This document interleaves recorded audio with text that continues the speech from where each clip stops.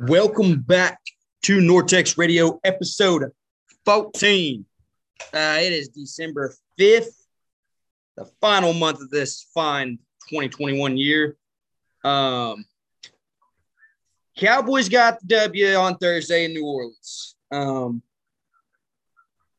you want to start with it? I mean, it wasn't the prettiest game, wasn't the ugliest game. It was a win. That's all that matters, but we got some shit to talk about. Yeah, I'll let you take the lead. I listened to it on the radio, which is not near as exciting as watching it or even listening to other sports on the radio because I was at work. But from what I gathered, it was not the most beautiful showing. I think I wouldn't say we're starting to have concerns, but we're narrowing a gap that shouldn't be getting narrower. So I think there's definitely some stuff we need to talk about. We talked a little bit about it after the game, some running game issues, some stuff like that, but there's definitely plenty to talk about today. Oh, yeah, man. We looked great and we looked bad at the same time. Dak didn't have a bad day, 26 for 40, 238, one tutty and one pick. We can live with that all day. Obviously, Dak, we know, can put up more. We love it when he puts up more, but if he can do that, we get a W. We're happy with that. So, Dak, I mean, I'm pleased with. I still think we got problems with the line. But at the same time, if you haven't noticed, Pollard looks great, which is great. You want that as number two. And people are dogging the shit out of Zeke. We deal with Zeke haters all the fucking time.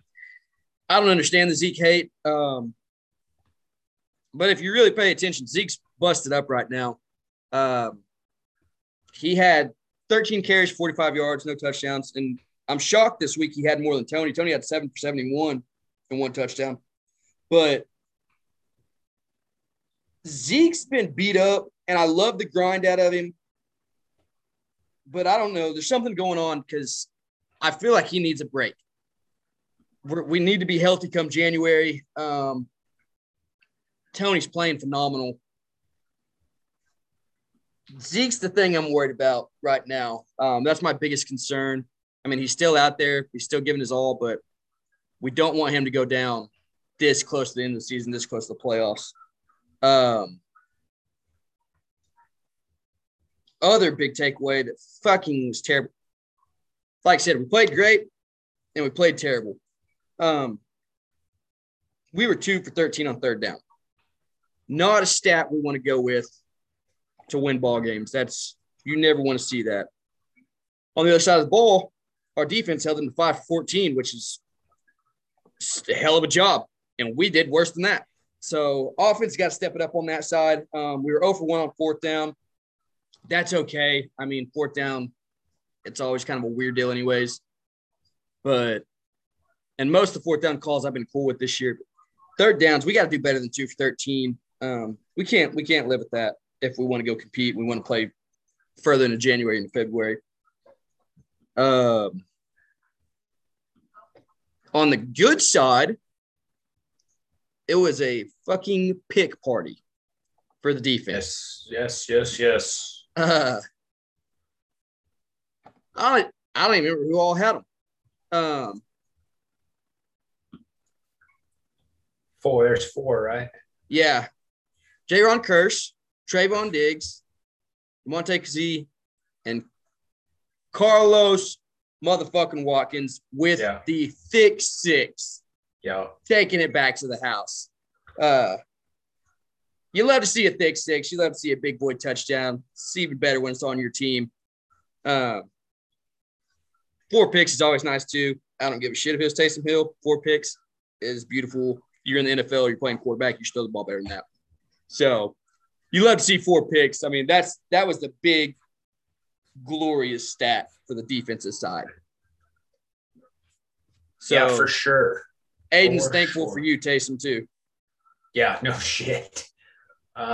Yeah, man, from the defense, I mean, from everything that I looked at, from listening to it, I mean, it sounds like we played great defensively, kind of like you said. And then we just have small things that we're trying to piece together offensively. I mean, you look at defense, even aside from the picks, our boy Anthony Brown, 9 tackles. Oh yeah, I mean, and he was feeling the heat last week.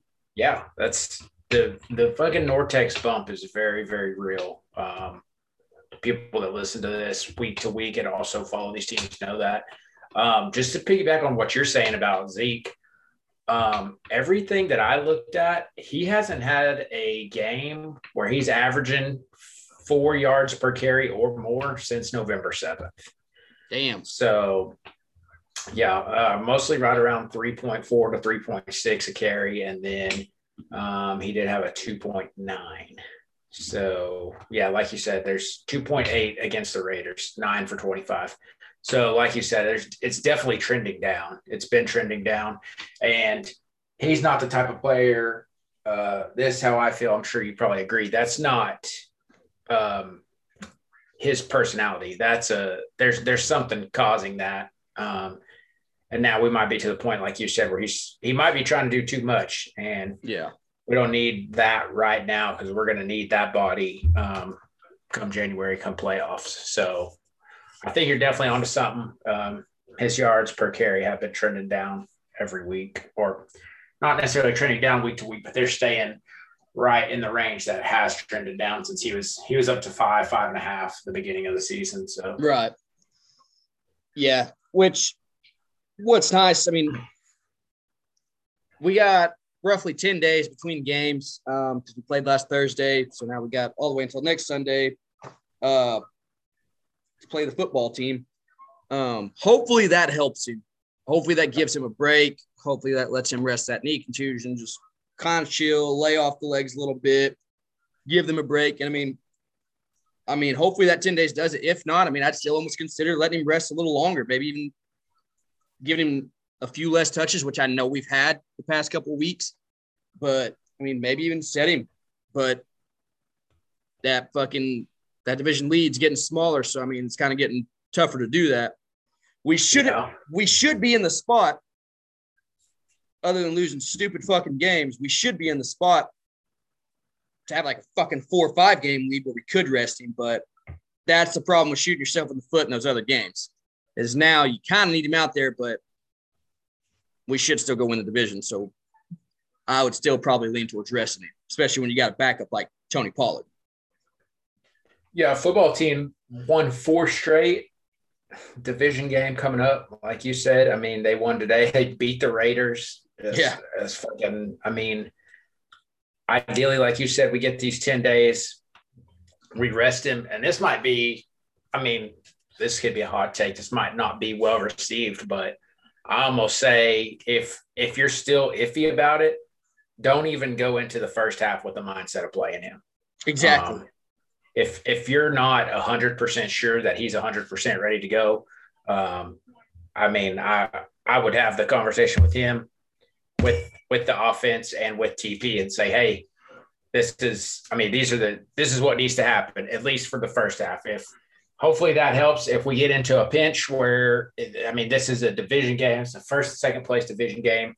Zeke, if we need you, late in the fourth, hopefully we don't, but if we do, hopefully this 14-day break has been, but I think if you're not 100% sure by Friday, so 5 days from now, yeah, I think it might be time to pull him in there and say, hey, we're gonna go TP all the way for this game. Yeah. So, and I mean, I don't know. Zeke might argue that. Yeah. I mean, just because he's a fucking dog, but you get McCarthy in there, you get Kellen in there, you get Tony, you get even Dak. Hey, we need you 5 weeks from now to be ready to fucking go. I mean, yeah, we want to win Sunday, but we want to win in 5 weeks even more so. I mean, granted, we got to get there, but we got more than finishing in just December. We want to go further. Yeah. And everybody fucking knows that. And I think that, I mean, I don't know how coaching and schematics work, but I also think there are other people on the offensive unit that take a conversation like that and see, okay, we need to perform so we can rest this guy. So we have the breathing room, whether in the game or in the division or both, to rest this guy for the rest of this game or whatever. If we come out Sunday and fucking blow the doors off in the first half, then for sure, you tell Zeke, hey, man, you're good. Second half, whatever. Yeah. So hopefully having that conversation or that sort of plan, maybe that lights a fire under some Dak and TP. I don't think there's the issue lighting a fire under him. Same thing with CD Lamb. But those two want to fucking perform all the time. Oh, yeah. So, I think maybe you have that conversation with the offensive unit sometime this week and say, hey, we really need to come out in the first half and we need to shake this funky shit that's been going on where we played rocky against the Saints, played like shit against the Raiders. Those were our two to work out. Oh, yeah. It's fucking time to bust this back open. So hopefully we get some shit like that. That'd be great. That'd be a lovely Sunday afternoon. Oh, yeah. I love that. And then, that flows into the Giants. This is a great chance for us. Our next 3 games are Washington football team, Giants, Washington football team, all divisional. This is our chance to blow it open. Oh, yeah, absolutely. So it's ours to fucking lose. So yeah. What was 4 of our last 5 division games? Yeah. Yeah, it's definitely ours to lose. We got a 2-game lead in the division. So yeah, crucial games, but health is kind of concerned. But good side of health, our boy D Law was back this week. That was fucking wonderful to see.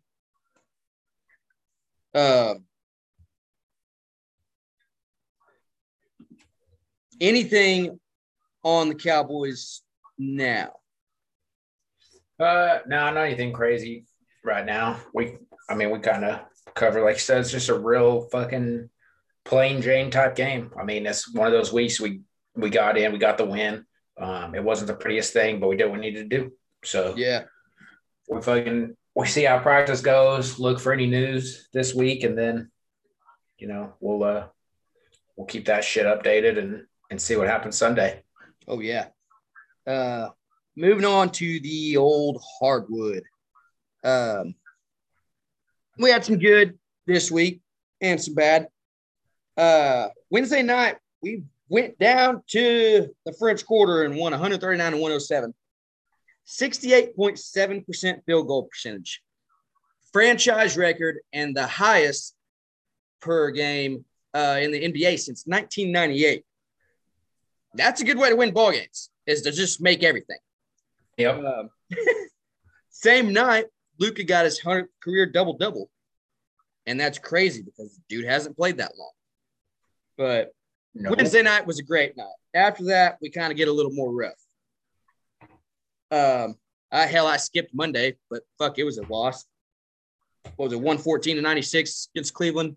Yep. So, yeah, well, shit, we don't talk about that. Wednesday was better. But, yeah, went down to New Orleans. Fuck, we looked wonderful. Like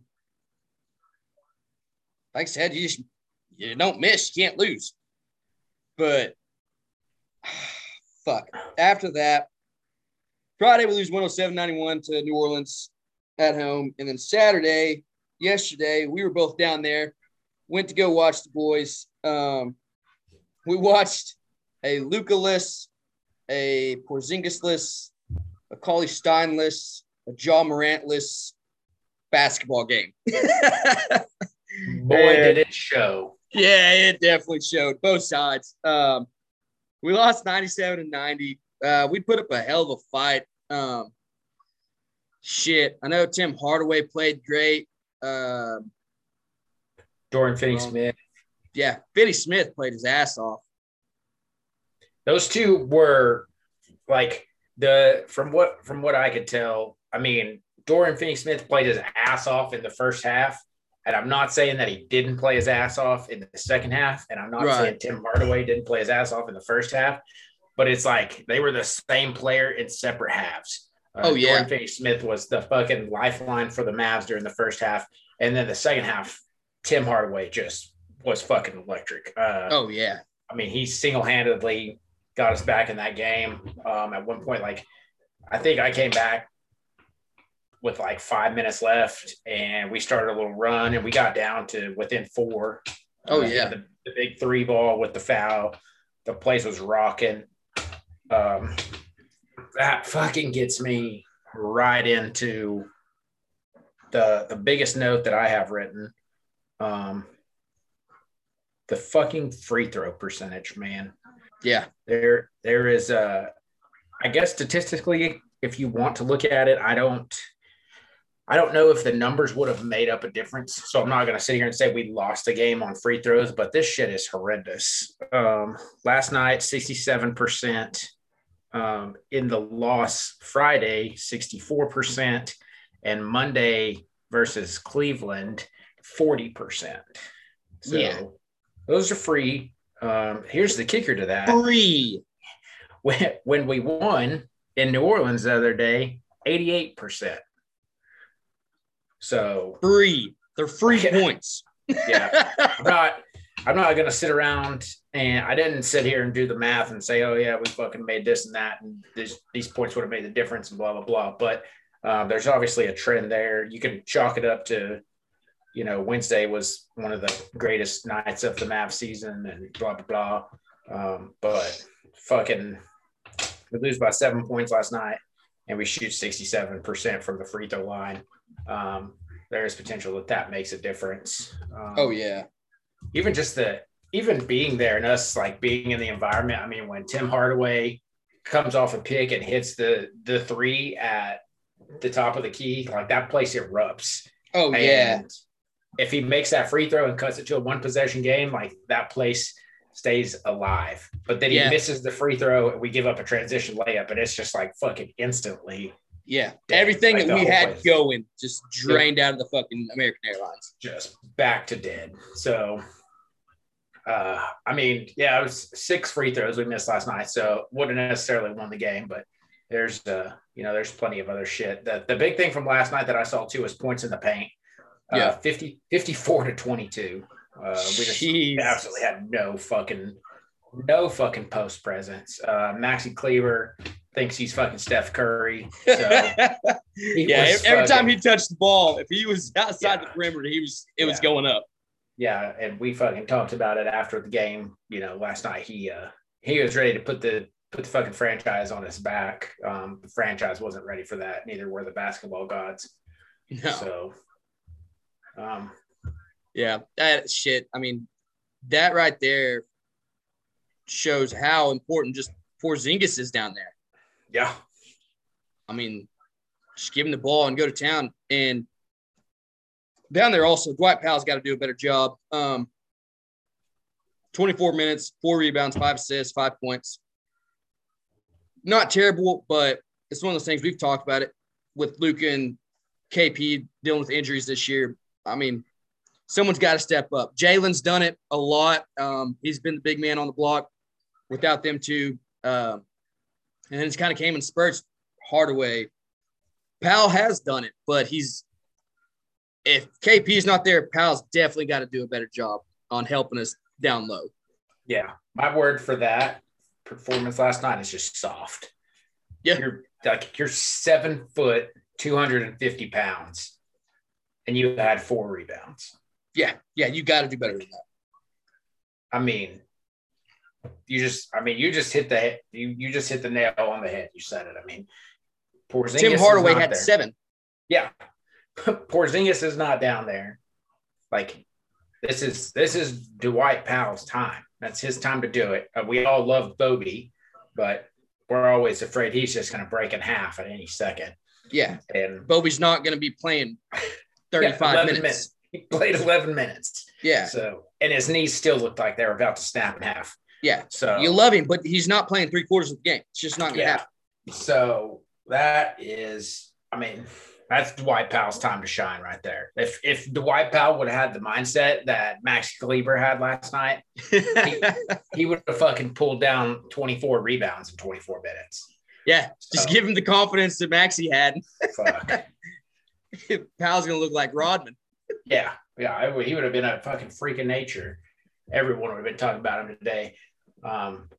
Yeah, man, it was a good chance for us. The Grizzlies they're streaking. I mean, they're winning, and we didn't lose by 78 or whatever the fuck it was. That is true. Yeah, we did not lose by the NBA record, whatever that was. The Thunder lost the other night, but it was a lot. Yeah, please, dear God, don't do that to us. Or just fucking jinx us. But yeah, I mean, fucking ankle soreness for Luka, nothing crazy. So hopefully, that's what we see. We have a big week coming up. So we got a good week coming up. So hopefully, Luka can come back pretty quick. Porzingis back pretty quick. I mean, neither one of them seem too serious. So if they do miss a game or two more, hopefully it's not much. Tuesday, we got Brooklyn. Wednesday, we head to Memphis. Friday, head to Indiana. And then Sunday, we will be back. But this time we are going to OKC on the road to watch our boys up there. So we're going back-to-back weeks to support the boys. So hopefully we'll go up there and maybe we'll break the record. Yeah, I think we might. Maybe win by 85. Well, yeah, I think we might try and shoot a after game late night episode together. Not have to zoom it up. We can. No shit.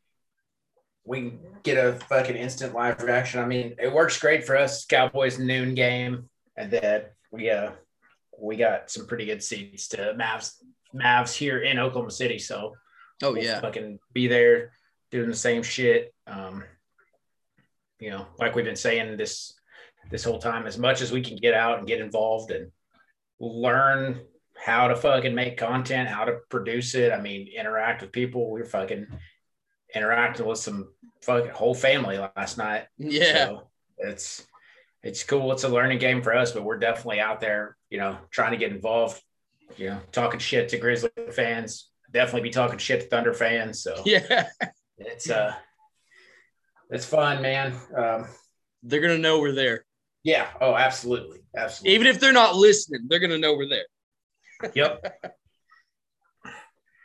How about our boys, the Stars? Hey. Is that ice melting? We that hot? Man, I love a good little hockey run, dude. There's nothing that gets me more excited than some fucking hockey going our way. Oh, yeah. We got a 6-game win streak. Yeah. We're the greatest hockey team on the planet right now.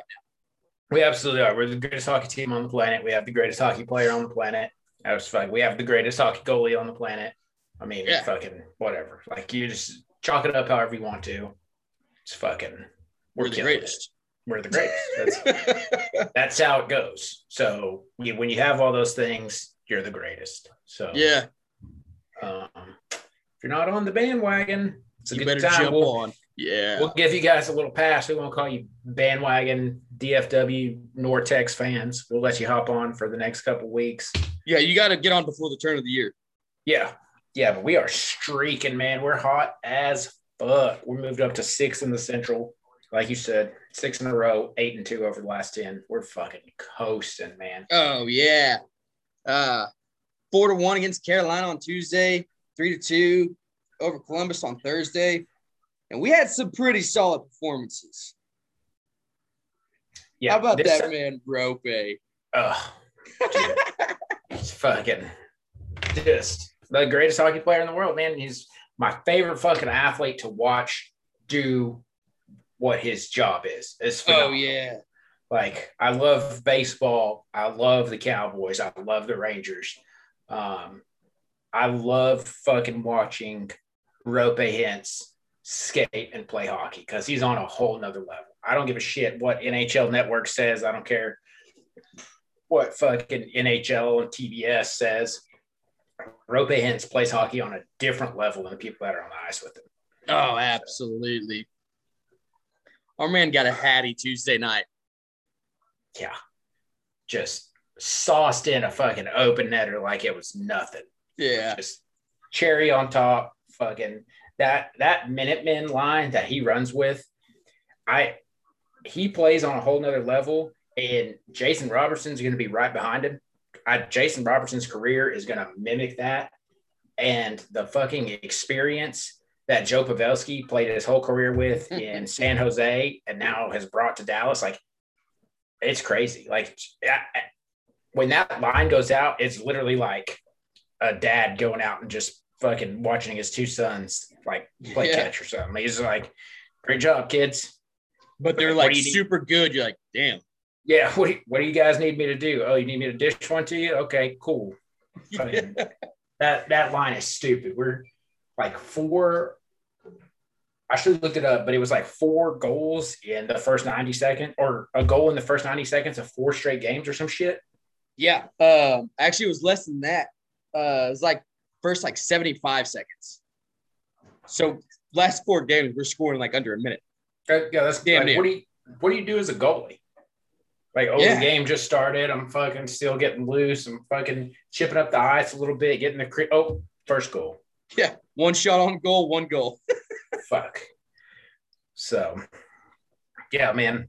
Rope Hattie.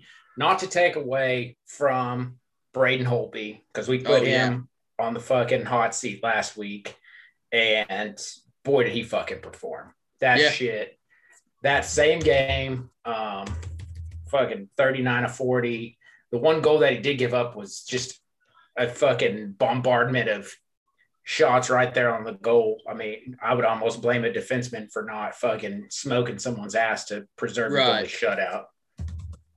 But great, phenomenal fucking game by Braden Holtby. I think that and then was it the end of the game or towards the end of the game? It was in the third period. His stupid ass just fucking just knocking shots down left and right. He's fucking laying down, loses his fucking stick, and he's on his fucking side, just like, hey, I'm ready.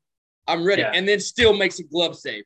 Then just saves one that says like fucking 96 miles an hour, just laying down, just like, I'm ready. And ooh. Looks like a fucking octopus out there. Just, So that was a fucking phenomenal game by him. That was, I think, if I read right, it's his 250th career victory. So that's pretty badass. Yeah. That's cool for him. It was just a cool game all around. A Rope hat trick, his 250th career victory, and Bones, that's his 25th 100 game. Yeah. Behind the bench. So, fucking cool week for the Stars, man. Yeah. Same game. Pavelski, 1 goal, 2 assists. I mean, he looked great too. We all look great. Everybody's looking fucking awesome. Yeah. Joe Pa is not Joe Pa. That's Joe Paterno. Joe Pavs. He's just casually a good fucking player, dude. Like, just floating, just right there under the radar. Like, he's gotten to the point now where like multi-point games are just casual for him. Yeah. You're like, 1-1 for Pavelski, or 1-2, or 2-1. Like, yeah, okay.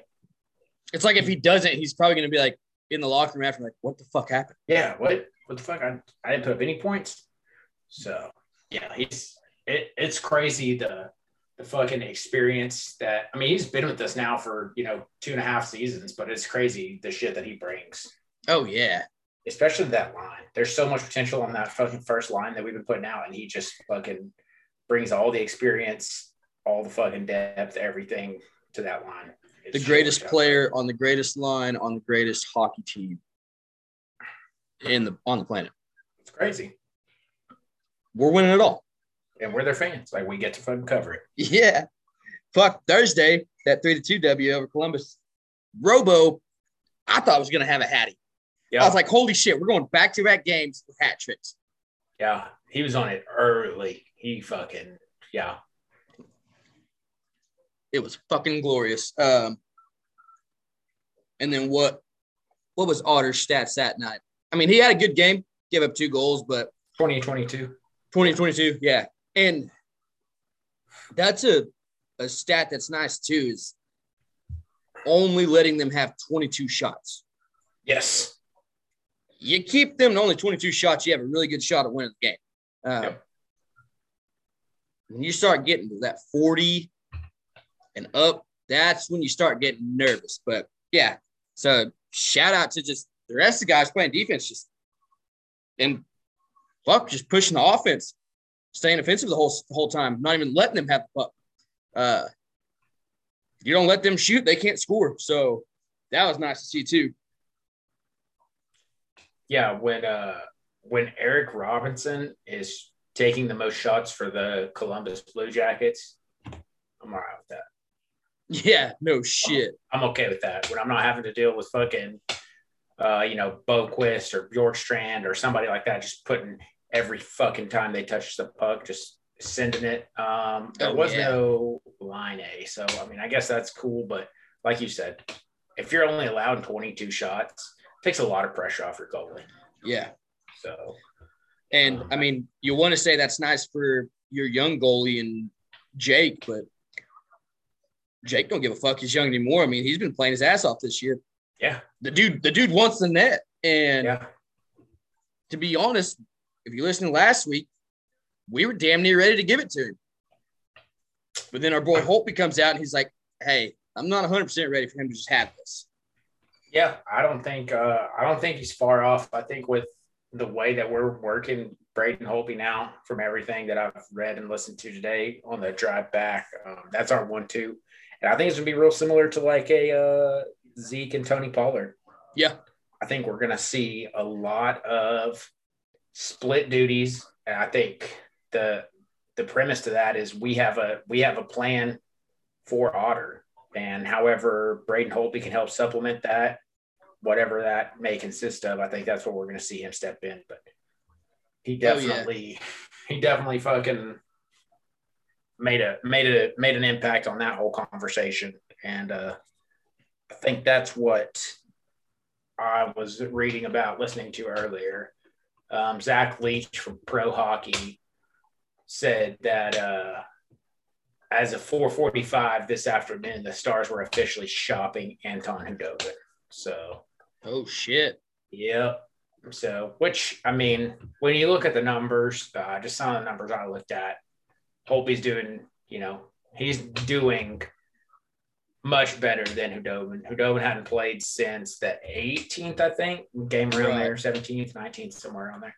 And I think after this last week, we found the 1-2 that we want. Oh, yeah.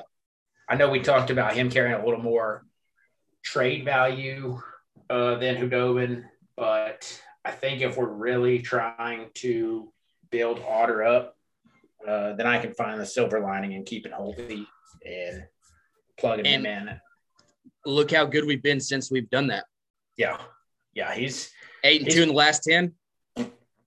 Yeah, it's really hard to bitch about the results that we've gotten since we he's .93 save percentage on the season and fucking Otter's .951. Yeah. Like, I mean, it's hard to bitch about that. We love Khudobin. We love what he did for us in the playoffs. I mean, we're fucking, a game away from winning the fucking cup. We love him for that. He's probably on the downstroke of his career. So if we do decide to move him, probably won't get a whole lot in return, but we definitely, hope he gets somewhere, gets to fucking skate the ice and live the dream till he's ready to call it. Ready to retire. But I think we have something good cooking right now with this 1-2 thing we got going. Yeah. Greatest hockey team on the planet, man. That's where we are right now. That's all it is. Busy week this week for them too. Oh shit. We got Arizona tomorrow. Wednesday we got Vegas. Thursday we go to the Kings, and then Saturday to San Jose. So we're about to be West Coast road trip. Lots of hockey this week. So stay tuned. Yep. Let's keep this fucking win streak going. For sure, yeah. Hopefully, just with the way hockey's trending, we shouldn't have a lot of problems with Arizona tomorrow. But, I mean, Vegas, LA, and San Jose are all at or above 500. So right, be looking out for that. I think the Sharks are sleepy good, so watch out for them. Yeah. Hopefully that road trip goes well, and then we come back, start another homestand. I think it's like Tuesday or something with the Blues after that. So right, we'll have a huge wrap up on those 4 games, and hopefully we fucking win 10 by then. So Shit, be nice. The Tejas Rangers spending that money, which I know we hit on it last week, but Cole Calhoun, John Gray, we've talked Sonny, Marcus Semien, Corey Siegel, all officially signed. CBA lockout now. We've hit on it before. Go back and listen. Pretty much players, owners, negotiating, two unions against each other. But right now, we can't do a fucking thing. Everything is frozen time. But that is nice. We hit our offseason needs hard already, and we're still not done. No way in hell we're done. Chad's question. We asked Chad to give us a good one. And fuck, I don't even know if I can find it now. I believe – trying to find out his fucking question now. Oh, I had it earlier. The 4 news players. What's our favorite thing about each one? We'll just go player by player. Cool. Cole Calhoun. I wrote down one word, and it's grit. The dude, if you're a fucking Ranger fan, honestly, probably a fair weather Ranger fan, knows Cole Calhoun. He's played so many years with the Angels in our division, and it just gave us fucking fits. We talked about it last week. You hit on it. The bastard just flies around in the outfield, just short, stocky motherfucker, just making plays, robbing hits, robbing line drives, and then goes up to the plate and will slap one down the line or just turn on one and send it to the corner. Cole Calhoun plays his fucking ass off. He's a baseball player. That's what it is. He's a baseball player. He wants to win. He's going to give 110% every fucking play, every at-bat. I love Cole. I've hated him for a long time. Even with the superstars the Angels have had, when they come, you're just like, fucking Cole Calhoun's coming to town. And he's going to give a shit. But now he's on the good side. So, yeah, Cole Calhoun, he's got grit. The dude's a fucking dog. Yeah, I agree. My favorite thing about him, I guess you summed it up pretty well, is that he's just a fucking baseball player, man. It doesn't matter. A big thing that we talk about on this show, fucking podcast, whatever we're called, we don't know. It's just fucking embracing the role that your team needs you to play, whether that's baseball, football, basketball, hockey, whatever. That's exactly what Cole Calhoun does. It's like you said, we need you to DH. We need you to play left field. We need you to come up here and we need you to go the fucking opposite field with this ball. We need you to put this ball in play. I promise you, Cole Calhoun's going to do it. You say, Cole, we don't give a flying fuck if you fly out to center field. We need you to put this ball in play. He's going to put the ball in play. Out of who we have, 1 through 9, whatever our starting lineup be, out of our starters last year and Cole's the guy that if you say hit the ball, he's going to be the one to hit it. Absolutely. The other thing I like about him, fucking just aside from the player side of shit, the front office side of shit, his contract is beautiful, man. 1 year, 5.2. With the way that, the money that we have, the way we're spending money, that's nothing for us. That's a fucking tip at dinner for us. Yeah. He's got a 5.5 option next year with no buyout if we don't decide to bring him back. Even if we do decide to bring him back, that's still going to be no change to our budget. For what we're getting out of him as a player, he hasn't even put on a Rangers uniform yet. And I already think as a fan, just logistically from the front office side of things with the outfield depth that we don't really have right now, that's an easy, however they negotiated that and set that contract up, that's a fucking beautiful contract for us. And he knows that, his agent knows that, and that makes me think that he wants to be here because he thinks that this team is rebuilding. Yeah. And there is something that's going to happen here. Oh, yeah. And I watched the press conferences announcing them that day, and I might fuck it up. I meant to have it ready to go, but I don't.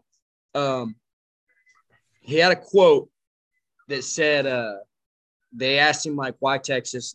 It was pretty much that. It was, I see what they're doing. I see where they're headed. And he's like, I want to be a part of that. He said, as soon as they gave me the layout of their plans, he's like, I couldn't let Texas slip away. So, like, he wanted to come here as bad as we wanted him. So that might not – that's not a 100% accurate quote, but it was close to it, and I fucking loved it. Yeah, I think I read that too somewhere, and he said something like you said, like towards the end of it, he was like, when JD and Chris called, like I couldn't not fucking take the call or whatever. Yeah. Like you said. And I mean, kudos to our front office. Like that shows that people, you know, profile players, see what we're doing. And also, I mean, there's nothing on paper. That's not a stat. That grit or determination that players have isn't a stat. But that goes to show whether you look at it through that press conference release or through this contract, because I guarantee you his agent said, hey, we can take a 1 year with the Rangers, or we can take a 1 year with such and such. You might get $500K more. You might get another $1 million, blah, blah, blah. He said, I want to go to the Rangers. I like what they're doing. And we have the option. So yeah, I think for us, that's going to be a no-brainer. I think he's going to bring a lot of, like you said, experience and grit and even some depth to an outfield that, I mean, aside from Adolis, Leody Taveras, like he's going to be a real good ad. He might. Oh, yeah. I mean, we have some great signings, and it would be crazy to not say that Corey Seager and Marcus Semien were, you know, the best signings for us, but he's going to bring a lot more than what you see on the surface. Oh, yeah. Yeah, if you are a fair weather person and you're just looking at the middle infield, that was a big pickup for us. Yeah. And if you're a diehard like us, you've hated that fucker for a long time, and you know that it's a good pickup for us. Yeah. Mr. John Gray, what you got? The one huge stat I see from John Gray. First off, shout out, he's a local guy. He's from central southeastern Oklahoma, kind of like us. Shawnee, right? And I believe then he went to Eastern. Went down to Eastern, where just the fucking cream of the crop go to college, all of us. Yeah. So Bumfuck Hill, Oklahoma, playing baseball and doing it well. Yeah. Yeah, you literally just drive 40 minutes into nothing. There's a baseball field and then another fucking 40 minutes of bullshit until you get to the biggest hill in America or the world. Yeah. So fucking cool for us. John Gray, local guy. We kind of could have run across him back in our day. I couldn't have. I was playing too small ball, but you and your people were. He's a fucking local guy. He's fucking great. The thing that sticks out to me, his career WAR, people that don't know what that is, wins above replacement.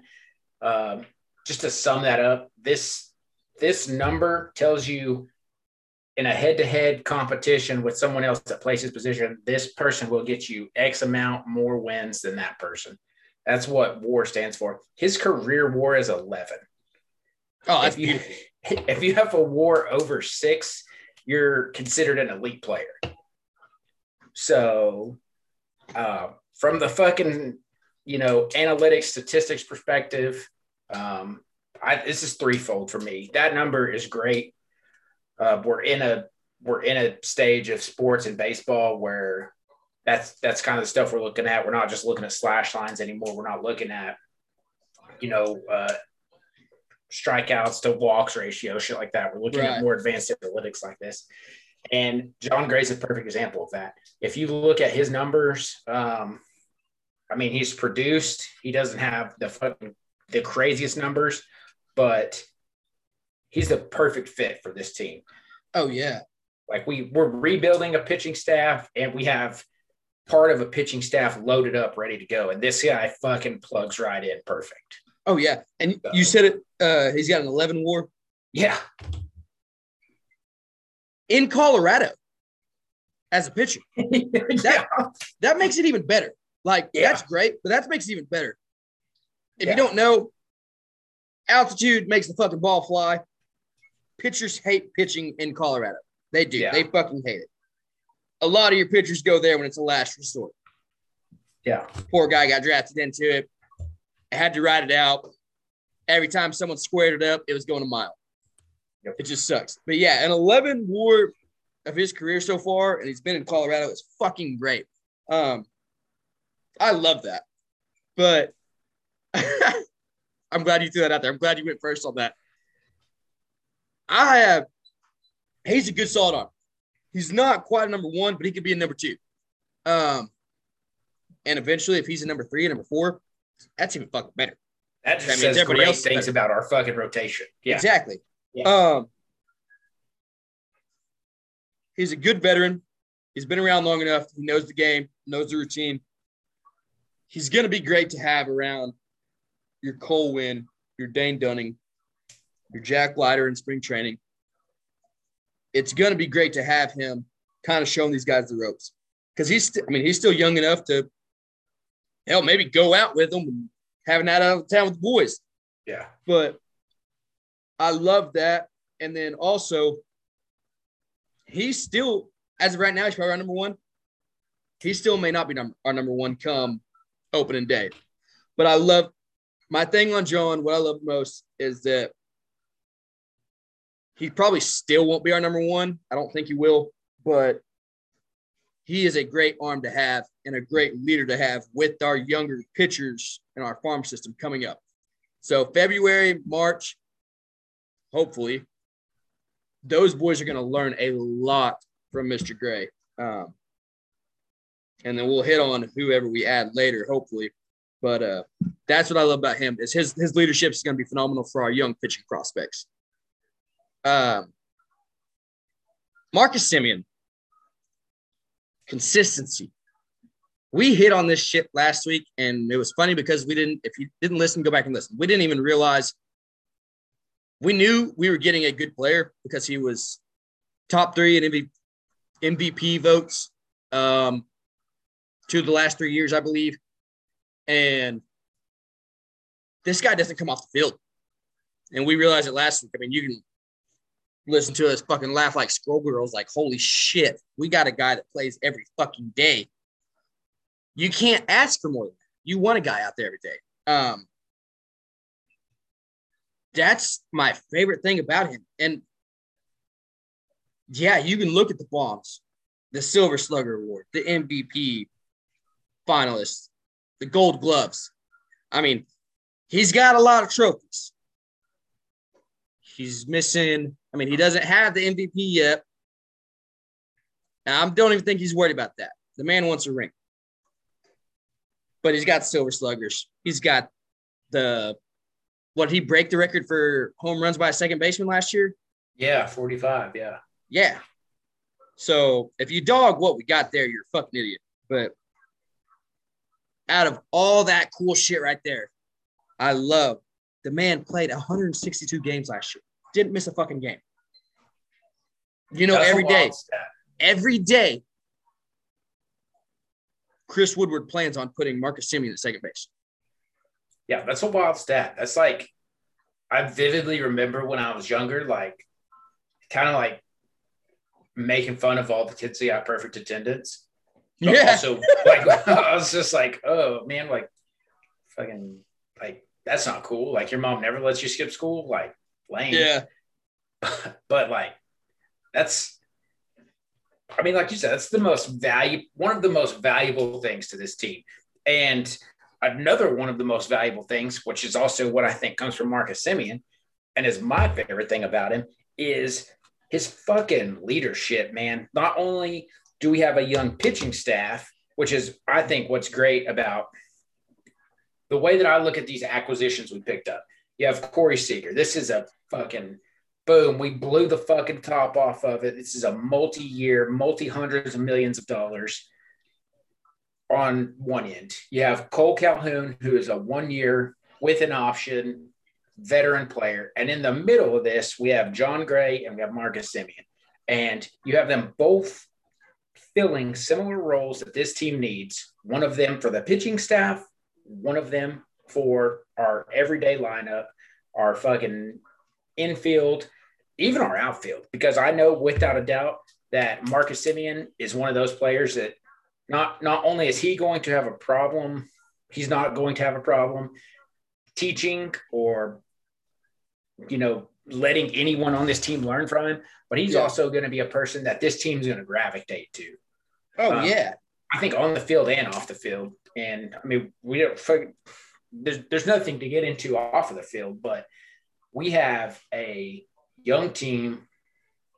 I think the experience that Seager's had will contribute to that, but I don't quite know that it's going to be as prolific as Marcus Semien.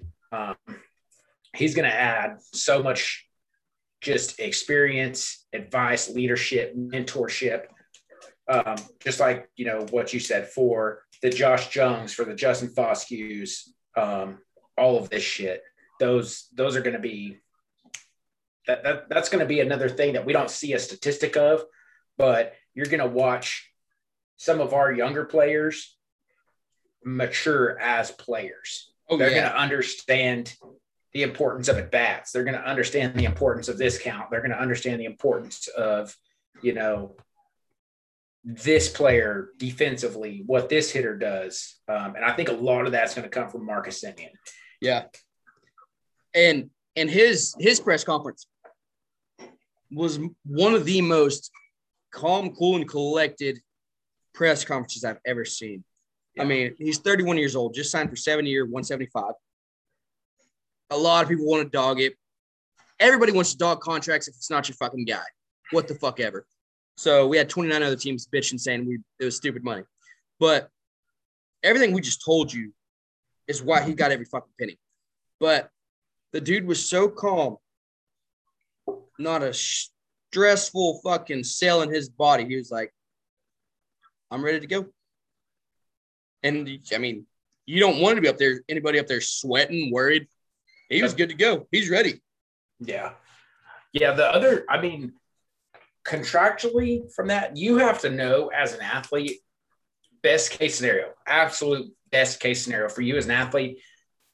Take the one outlier to this that I've seen is Max Scherzer. But at 35, the contract you signed before you turn 35 is going to be your last big contract. Oh, yeah. So you have to know that Marcus Semien signed this contract knowing that he not only wanted to play here, he wanted to win here, and he might want to retire here. Oh, yeah. He's gonna be 38 years old when this contract's over. Yeah. If this was a money thing for him, why does he not take a 1 or 2 year deal somewhere and then double down on that in 2 years, or take something smaller with a player option or something like that? This is that leadership, that mentorship that we've been talking about. This is the guy who, like you said, I've done the Silver Slugger. I've set the record. I've got the defense. I've got the fucking perfect attendance. Like, I want to teach now. I want to teach, and I want to be part of the reason that we win a championship. I want to be one of the staples in us winning a World Series. Oh, yeah. So, like you said, if you don't like that contract, as a Rangers fan, we got a fucking steal on that. Yeah. We got a fucking steal because he's third in MVP voting. And I'm being completely honest. If I was an agent, I would have told him, hey, don't even consider something long-term. Go get your bag right now. Take a 2-year deal with an option. And then when that fucking option comes up, we're going to get one more bag before you're done. Oh, yeah, absolutely. So he fucking gambled all of that for the chance to come in to be a mentor. Saw a young team and was like, hey, I want to fucking build this. I want to win with this. And then I want to fucking peace out on top. Oh, yeah. Yeah, fucking love it. Corey Seager, our fucking boy. Jersey watch is not even a thing anymore. Jersey is already on order. It's on the way. The dude's going to be here for a decade. Shortstop, D position, lock it up. Jersey's already – we bypassed Jersey watch. It's on the way. I love Corey Seager. I mean, injuries, yeah, that's fine. A lot of people deal with injuries. He's done it all. I don't think he has an MVP. Pretty much same thing as Simeon. Damn near done everything but the MVP. Seager has the championship over Simeon, but Rookie of the Year. Pretty sure he's got a couple Silver Sluggers. I could be wrong. All-Star appearances. NLCS MVP. World Series MVP. World Series title. The dude is ready to come play for us. And now, I mean, yeah, he won those MVPs, but was he even really the star of the show? Now he's our guy. He is the guy. We are all looking at him. Out there, nobody was really – I mean, he was a big deal, played his ass off at our own ballpark. And, hell, that might have been part of it too, that he fucking loved it. But I love that he's not worried about anything either. He just wants to win. He's done all the other cool shit. He's not worried about any of the self-attributes anymore. I mean, if he ever was. So, in his press conference, he talked about, hey, y'all won 60 games. You better make a sales pitch. And I believe he said that he told JD and CY, you better bring somebody else and show me that you're fucking serious. So what do? Go get Simeon. Corey's like, I love it. Oh, Cole Calhoun. John Gray. All right. We are making moves. We're making moves. I see you're serious. I see your plan. Corey sees the plan, and he is on board 110%. Because if not, who wants to come to a 60-win team? Who? I mean, nobody really wants to. But he sees the plan. We have two of the best middle infield. I will put it up there right now that we might have the best middle infield in fucking baseball. Double down. Actually, I don't give a fuck. We do. Double down. We really do. I mean, total player package, yes. Double down. It's not even. Yeah. You don't even have to think about it. But Seager is here. He knows he's the face of the franchise now. He knows it. He was the same way. He didn't look worried at all in his press conference. He's like, hey, man, I'm here to play ball. Like, me and Simeon's about to go kill this shit. Since there was so much star power in LA, he didn't have to do much. But my favorite thing about this signing is you can tell, which, I mean, I know he's got Simeon, but he is ready to be the leader. He's ready to be the guy of this team and take us to a championship. And that's pretty much what he said in his press conference. And then also, I mean, you talk actually on the field, his swing he's a big shortstop. He's got a big, powerful left-handed swing that is so hard to complain about from a shortstop right there at all. Most shortstops aren't that big, but you get a middle infielder, your star position player shortstop, swinging from the left side, adding a left-handed bat that can absolutely fucking rake. I love it. That is my favorite thing about Seager's. You got a fucking dude who was so happy to be there, just a kid playing the game, but can just swing the shit out of the bat from the left side. That is my favorite thing about Corey Seager. I mean, I love his attitude, but that swing is fucking phenomenal. So if he can stay on the field, we're going to be fucking deadly. For sure. Yeah, I'm doubling down on the whole middle infield. That's a lock for me. My favorite thing about him is the type of player that he is. So he's been in the league since 2015. So seven seasons, right? 500 strikeouts. That's it. In today's game, boy, that's a great number.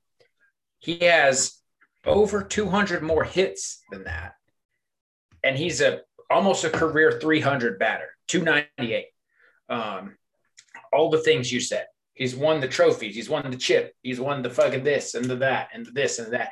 And he's still only 27 years old. Yeah. So not only does he bring all of that to the locker room? He brings this whole bag of trophies and says, hey, everybody, look what I can do. He also still has the physical potential to go out and show everyone how to do that. He's still only fucking 27 years old. Yeah. Like, he's 3 years younger than me. Yeah. Like, what the fuck? That's easily the best thing he brings to this. And, I mean, it just like all of the other stuff, like you said, that this lineup is scary to think about because you have in the heart of this lineup, you're going to have in some way, shape, or fashion, I would say it's probably going to go Simeon, Seager, Garcia, Calhoun, some way, but you're looking right, left. So what the fuck? Yeah. What do you do as a pitching coach? What do you do as a pitching coach when the game tying run is in scoring position and you have right, left coming up to hit? What? I'm going to bring in a lefty to face this lefty, but then he faces a fucking righty and a Adolis? Oh, yeah. Like, that's another – it's him being a fucking power guy, essentially, from the left side is going to throw he's not a fucking Aaron Judge. He's not a Stanton. He's none of these – we're not going to sit here and stack. He's not a Joey Gallo. And we love Joey. Yeah. But we're not going to stack 3 fucking right-handed hitters in the heart of our lineup. Yeah. And you're going to have – and he's not going to be a guy that you say, oh, he's a left-handed shortstop. He's going to come in and fucking, he's going to bat one up the middle. No, this dude will put one in the fucking popcorn. Yeah. He has no problem with that. He'll fucking turn on a ball so fucking fast. Oh, yeah. No issue. And do it effortlessly. Yeah. I think – I really don't even think he knows like the dynamic that he's going to have on the team. I think everything you said was right. He was like, hey, show me some more, like show me what you guys are going to do. Huge fucking, I'm not even going to get into that because that's going to be fucking later on. But I still don't think he fully knows.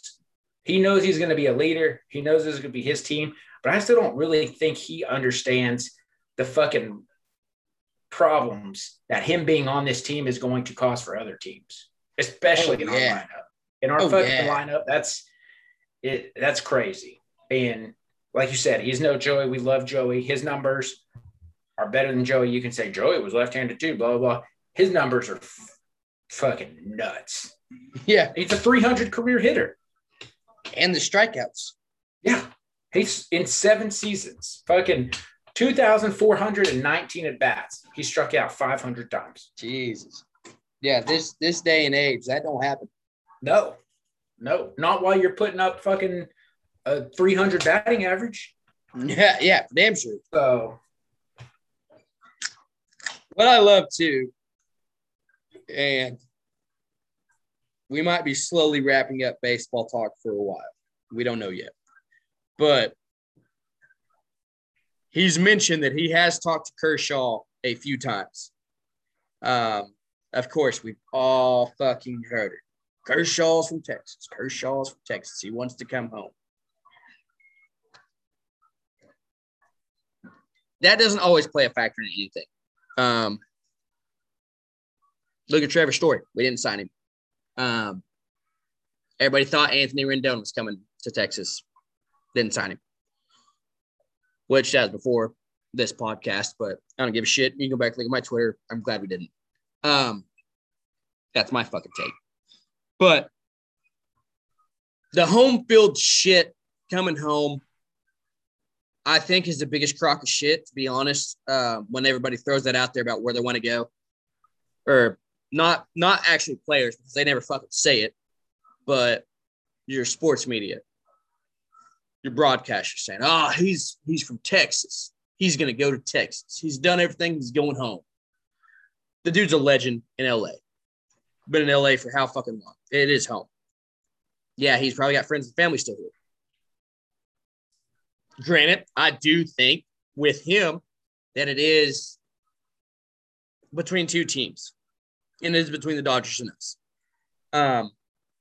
With how many pitchers have went off the board right before the CBA expired, now that we're on lockdown, a lot of pitchers went off the board pretty quick there at the end. Surely JD and Chris have got to be talking right now hey, what do we got to do to get Kershaw here? A lot of people dog Kershaw. You watched. Got it. What's he, 34? Yeah. He's not that old. It's just been in the league for fucking ever. Granted, he's past his prime now. I mean, he's on the downhill slope, but it's not like he's just an old fucking man out there. The dude's still a good fucking pitcher. Go get his ass. Bring him in there. We still got the money to spend.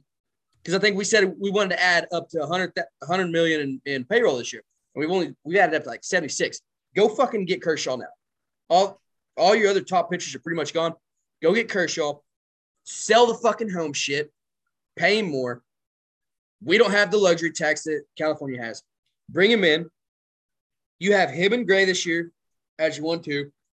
And now, I mean, Gray's got experience. But now you get Kershaw, like we said with Gray, teaching those guys. Teaching your Cole Winn, your Dane Dunning, your Jack Light. Jack, you go follow that motherfucker. You do what he says. You learn everything that motherfucker says. And we're going to have a monster of a rotation in a few years.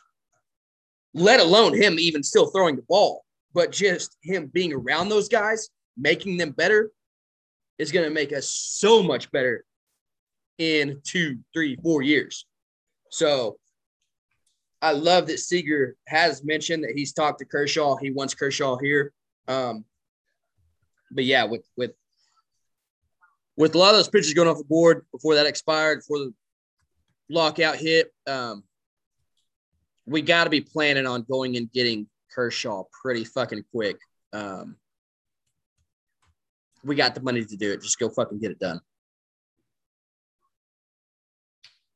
Yeah, but I agree.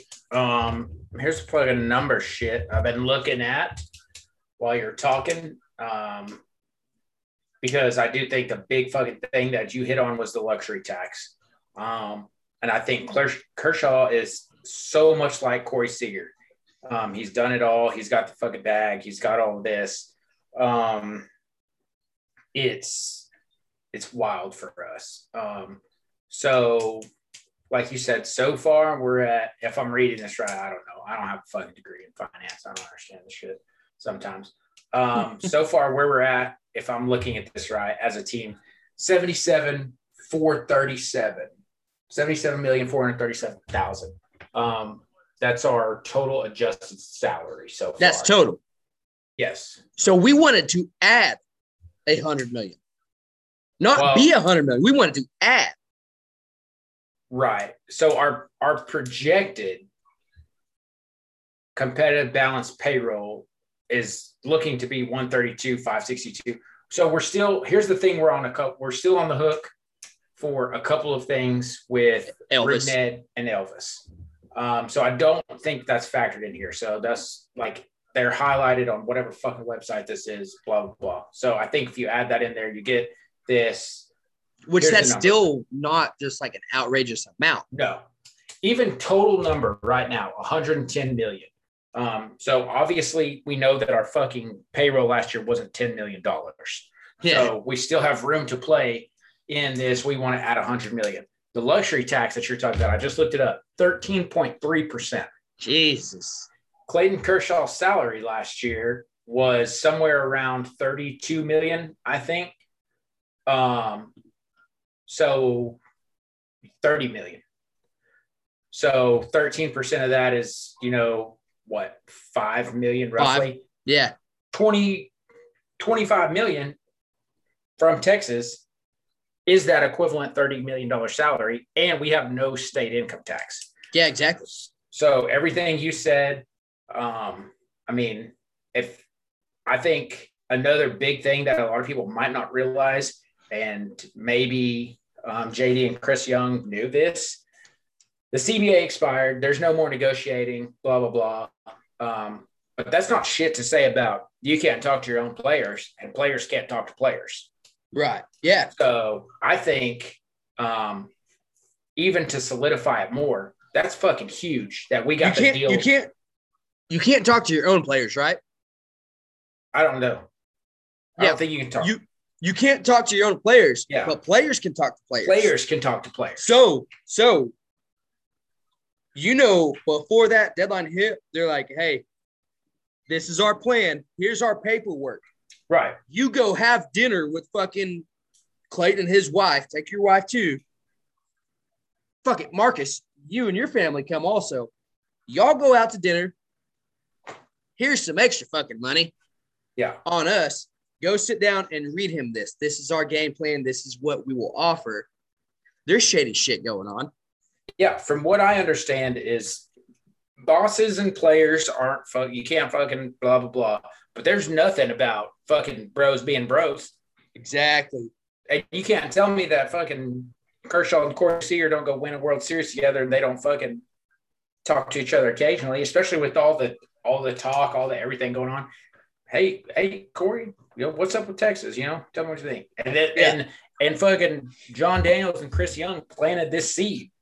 That's why they wanted the deal done. Yeah. Before the CBA lockout. This is a completely different narrative. If Clayton Kershaw asks Corey Seager that question and we're in a lockout and they don't have a thing finished, he's like, well, last I heard, they told me they were interested. No, It's a fucking done deal. Hey, man, I'm going to be in Texas for the next 10 years. Yeah. Like, whatever they here's what they sold me on. Let me tell you that. Like, this is a fucking extension of the front office being able, and just like you said, hey, man, like I told them that we needed somebody else. They went and got Marcus. Like, I fucking met with Marcus. Marcus is cool. Like, you're a fucking intelligent baseball player. He's a good guy. Like, we can make something come together here. We got John Gray, Cole Calhoun. Like, that's one of the things that is fucking impressive to me. And I mean, we pretty much hit all around it now. I can't fucking sit here and just keep it quiet. Like, that's who my fucking lone star is this week, is the front office for making the moves that they made in the order, the fashion, the timely manner that they did. Oh, yeah. Because it plants these seeds and it gets, like you said, I mean, owners can't talk, but bros are going to be bros, man. Yeah. The fucking and like said, lockout's not going to prevent that. No. And you knew the CBA, you knew the lockout was coming. So, like I just said, say before December 1, you got all the shit out of the way. JD and CY is like, all right, Marcus, Corey, here's a week's paid vacation for you and your families to the Maldives. Tell Kershaw his is paid for too. You got your private fucking lodging on the beach, private dinners. We got everything set up, first class flights, private jets, what the fuck ever. Here's our paperwork. You know the plan. Corey, you know him. Here's the plan. Here's what we plan to offer. If he wants to go up, we can negotiate a little more, but this is what we plan to offer because we do want the fucking guy. But you give him the layout. We have all the paperwork ready for you. Y'all go have a good week in the Maldives. Yep. Bros are bros. Talking sports. Talking business. Talking their jobs. Yeah, it is. It's fucking. It's crazy, and I mean, if you don't think that stuff doesn't happen, I mean, it's like who wasn't it Freddie Freeman's wife the other day that posted a photo from Napa Valley and like. Oh, shit, I didn't even see it. Like baseball Twitter just immediately put it together, and they were like, Dave Roberts owns a vineyard in Napa Valley. Oh, my God. Oh, my God. Like I didn't see that. I think it was Freddie Freeman's wife. I hope he don't go out there. Yeah, I hope not either. But I know we're North Texas pod, but I hope he don't go. Yeah. And it's like you said, like, even if he doesn't go out there, there are these crazy fucking offers and shit just like that being solicited to these players because they're like, we're either coming up on, and like you said, like, well, you know that they have no fucking problem working that in however they need to. Hey, Corey, we'll work in we'll throw in a fucking extra $1 million on your signing bonus if you fucking Marcus and Clayton can fucking make it work to get down to the fucking Maldives. Yeah. It's on us. We'll fucking make the paperwork right. Hell, you can fucking sit there and be like, hey, where do you want to go on vacation? Yeah. on us. Just take your boy. Yeah, give us 30 minutes to figure out how much that's going to cost for all you guys, and we'll fucking work it into the contract. Exactly. Yeah, that signing bonus, it's yours. Yep. Fucking love it. That's it. I jumped the gun. I rolled into the fucking – That's rolled fine. into the goddamn fucking Lone That's Star. fine. But I love it. We had a lot of Lone Stars this week. We had a lot. And we've hit on a lot of them. I wrote down Tim Hardaway just because last night, like we said, we had no Luka, we had no Porzingis, and a lot of times this year it's been Jalen. He put the team on his back. 31 points, 31 minutes, 29 points, 7 rebounds. And especially like you said, end of the game, he got us back in it. He got us that fucking close. Just played his fucking dick off. But even the other 2 games earlier in the week, 25 minutes, 16, 25, and 12. But last night, you could tell without Luka, without KP, without Cauley-Stein, Jalen had a decent game, but Hardaway said, hey, I got this shit. Like, put the team on my back. Let's go fucking win. Granted, we still lost, but the dude played his ass off, and I still don't think he gets enough love that he deserves. I mean, our number 3 guys kind of between him and Jalen. And with the healthy Luka and KP, if those 2 can both click, we're a good fucking team. But I got Tim down, but, I mean, fuck it. Michael Gallup looked great. The fucking ridiculous catches. Rope with the Hattie. Robo with the almost Hattie that we thought was coming. Holtby with a fucking great game. Benny Smith last night. I mean, we had a lot of big guys. Anthony Brown. We had a lot of guys to choose from this week for our Lone Stars. So it was a great week. I mean, I know there's a couple L's in there, but it was really a good week by the boys across the board. I can't complain. My Texas Heat, though, and this is kind of another one. I mean, we played so well this week for the most part as a whole, other than injuries. We've harped on the Cowboys a lot, which I know the Cowboys will only get once a week. But I'm going to go Mike McCarthy. We have 5 games left with a 2-game lead in the division. We should be further up than that. Shit happens. It is the fucking NFL. You lose games you shouldn't lose. We have a 2-game lead in the division, and like we talked about earlier, we got 4 division games in the last 5 weeks. We got 5 fucking games, 4 division. McCarthy has to get these boys ready to go and know that these next games are more important than the rest of the fucking season we've already had. We have a 5-game season starting today. 5-game season. Go win 4 of them. Call it fucking day. Let's go. But Mike McCarthy has my hot seat. And it's not really because we've dogged him a lot. It's not really that he's done a bad job.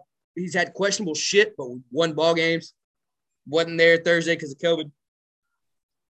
But it's such a crucial time right now that he is filling the Texas Heat for me. Yeah, I like it. Like you said, I mean, fuck, man, it's such a good week for us as a podcast, as fans of these teams, everything that you mentioned. And I think the one fucking thing that we're needing to see more performance out of is going to be the Cowboys. Yeah. I mean, to hit every single thing you said, it's a fucking 5-game season from here on out. 4 of those are division games. It's ours to lose. It's ours to blow wide open. And that's going to start from the top down. That's got to come from Mike. I don't know if we fucking ever double down. I don't know if we're allowed to. Fuck it. We run this we're thing, allowed so to. we can do whatever. Yeah, man. Even more to hit on all the good shit that we had happen this week. That's what we want, you know. We created the whole fucking Lone Star Texas Heat thing as a thing to just try and add to this content. We're fucking ecstatic about the fact that we're fucking fumbling trying to figure out who we're going to put on that. On both of them.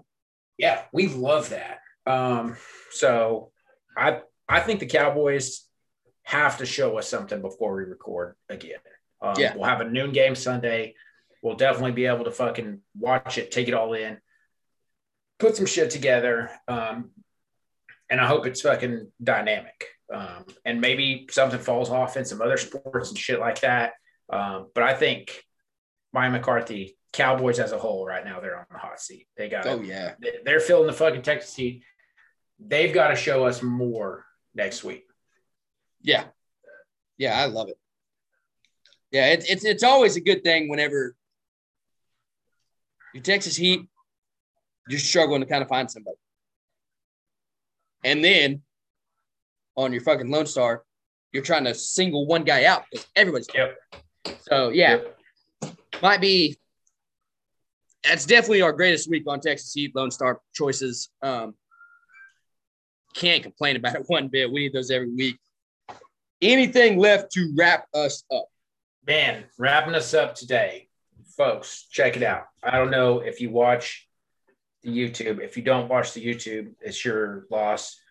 Clint's got an awesome fucking bobblehead collection. I've got some sports cards back here. This room used to look like a serial killer's room. Watch the YouTube. Follow the Twitter. The fucking Nortex merch is here. We've got it. We've got shirts. We've got koozies. We might even have some more shit coming down the line. You know, these people that we got working with us are fucking phenomenal. They're shooting ideas back at us, stuff like that. So hop on board. Just follow, man. Follow all the socials. Check us out. We're trying to do some live stuff. I think we'll talk about it offline, but if we can fucking make it happen next week, since we're gonna be together, like I think it'd be badass if we fucking just recorded raw after the game together. That would be cool. Check the pages. You know, we're trying to put out content. We're definitely putting out merch. And as always, like tell us the shit you want. Fire us with, like, Chad has no problem asking us questions every week. Fucking brain burners. Any other, like, if anyone else has any shit, you know, throw it at us. It makes us think. It makes us put out better content. Right. We got a fucking, like, we put out I feel like a pretty good episode just off of what's going on, mostly with interaction. So fucking the more you interact, the longer this will get, the more we'll do. Yeah. I mean, I think the big thing for us is we got koozies, we got shirts. Follow us. I think we're gonna do a couple giveaways, shit like that. You know, reach out to us. We'll definitely make sure that we make that known when we do those giveaways, and then, you know, we're gonna have merch to put out there to sell, stuff like that. So follow the pages, man. Yeah, absolutely. We will see y'all next week, hopefully with a live episode.